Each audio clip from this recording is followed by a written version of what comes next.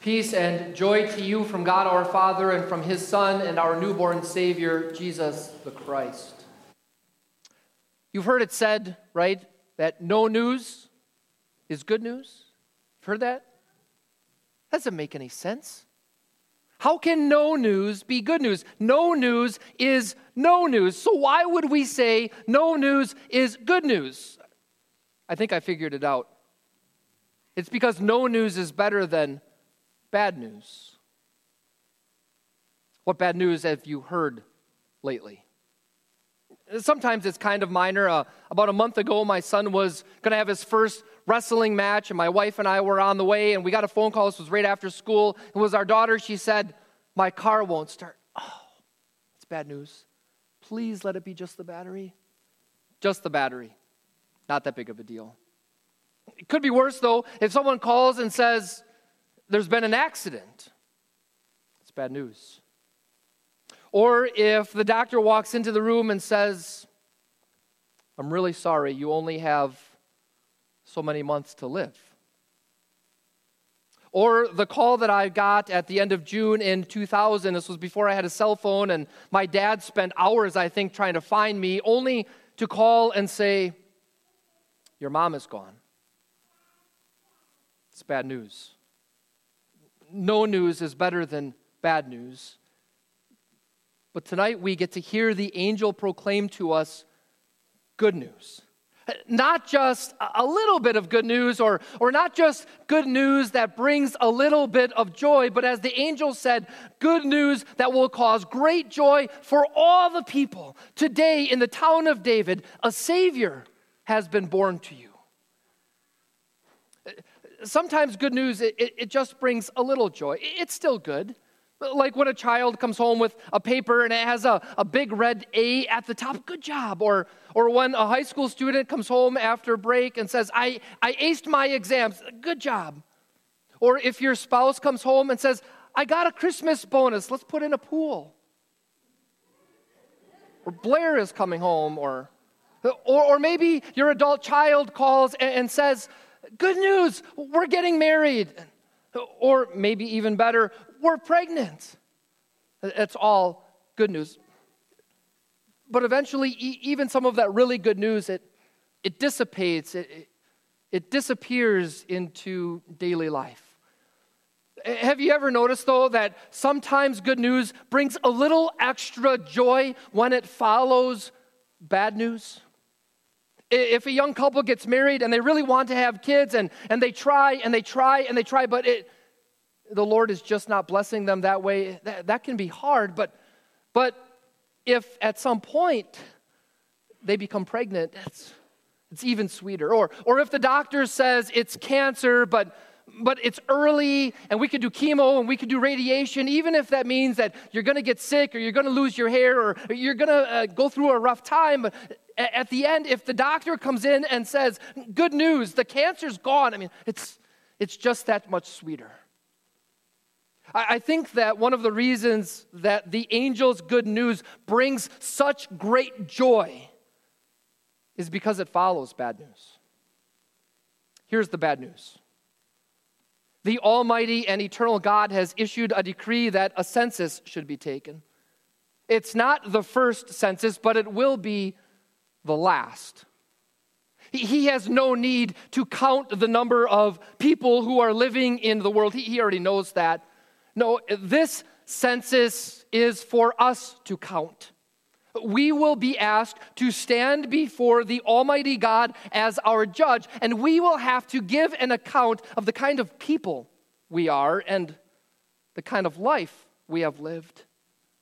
And God's only concern is whether our life has lived up to his expectations, which are holy, perfect, sinless.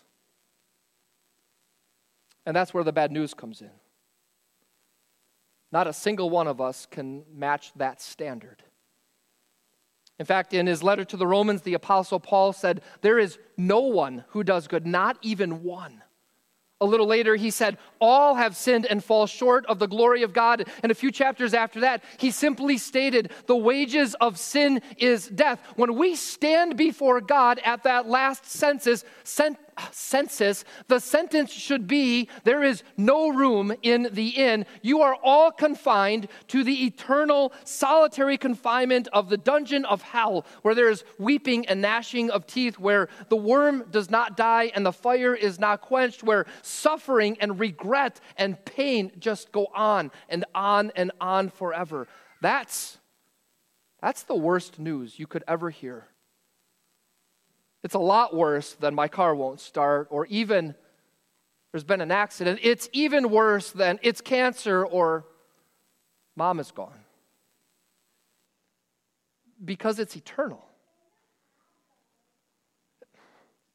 If you're a Christian and if you come to church regularly here or wherever else, you might be used to hearing that. But I know it's Christmas Eve and you maybe don't want to hear this part, but I don't want to gloss over the law. We're so used to hearing it and saying it. Every single week here, we say those words. We're sinful, we've done evil, we haven't done good, and we deserve God's punishment now and forever. But I just wonder if it sinks in. I'm guessing that if you got a call right now with some of that other bad news, that would hit you hard. That happened to my family a month ago, and it wasn't even our family. It was a family that goes to school with my kids. They belong to the former church, and their house burned down, and everyone is okay, but it sunk deep. That's what we want to happen when we hear the bad news of the law. To feel the depth of our sinfulness, the dire straits of our situation, and our desperate need for a Savior. Because when we understand that, the good news of the angel causes so much more great joy. Today in the town of David, a Savior has been born to you. It's a baby. It's a boy. But not just any baby boy. This is the offspring of the woman in the Garden of Eden who was promised to crush the devil's head. This is the one, the descendant of Abraham, through whom God would bless all the nations of the earth. This is the son of David, the branch from the stump of Jesse that would bring righteousness and peace to the earth. This is the one the angel said would come from the Holy Spirit, who would be conceived by the Holy Spirit so that he would be called the Son of the Most High and even the Son of God. God himself was born as a human child. He was born in such humble circumstances so that one day God could lift you up and exalt you. He was wrapped in swaddling cloths so that one day you could be clothed in the robe of Christ's righteousness. He was laid in a manger so that one day you could be seated on a throne. And Jesus' birth, Christmas, this is just the beginning of the good news. Over the next few weeks and months, we'll remember the life that Christ lived.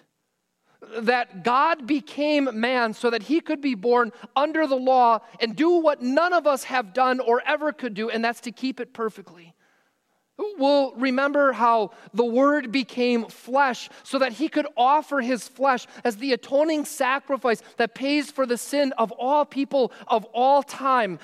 We'll close the tomb and remember that Jesus died just so that he could rise again and guarantee eternal life to you. It's the birth of this child that changes the last sentence and the last census. Not everyone who stands before God on Judgment Day needs to be counted as a sinner. Rather, through faith in the Christ child, you can be counted as a child of God.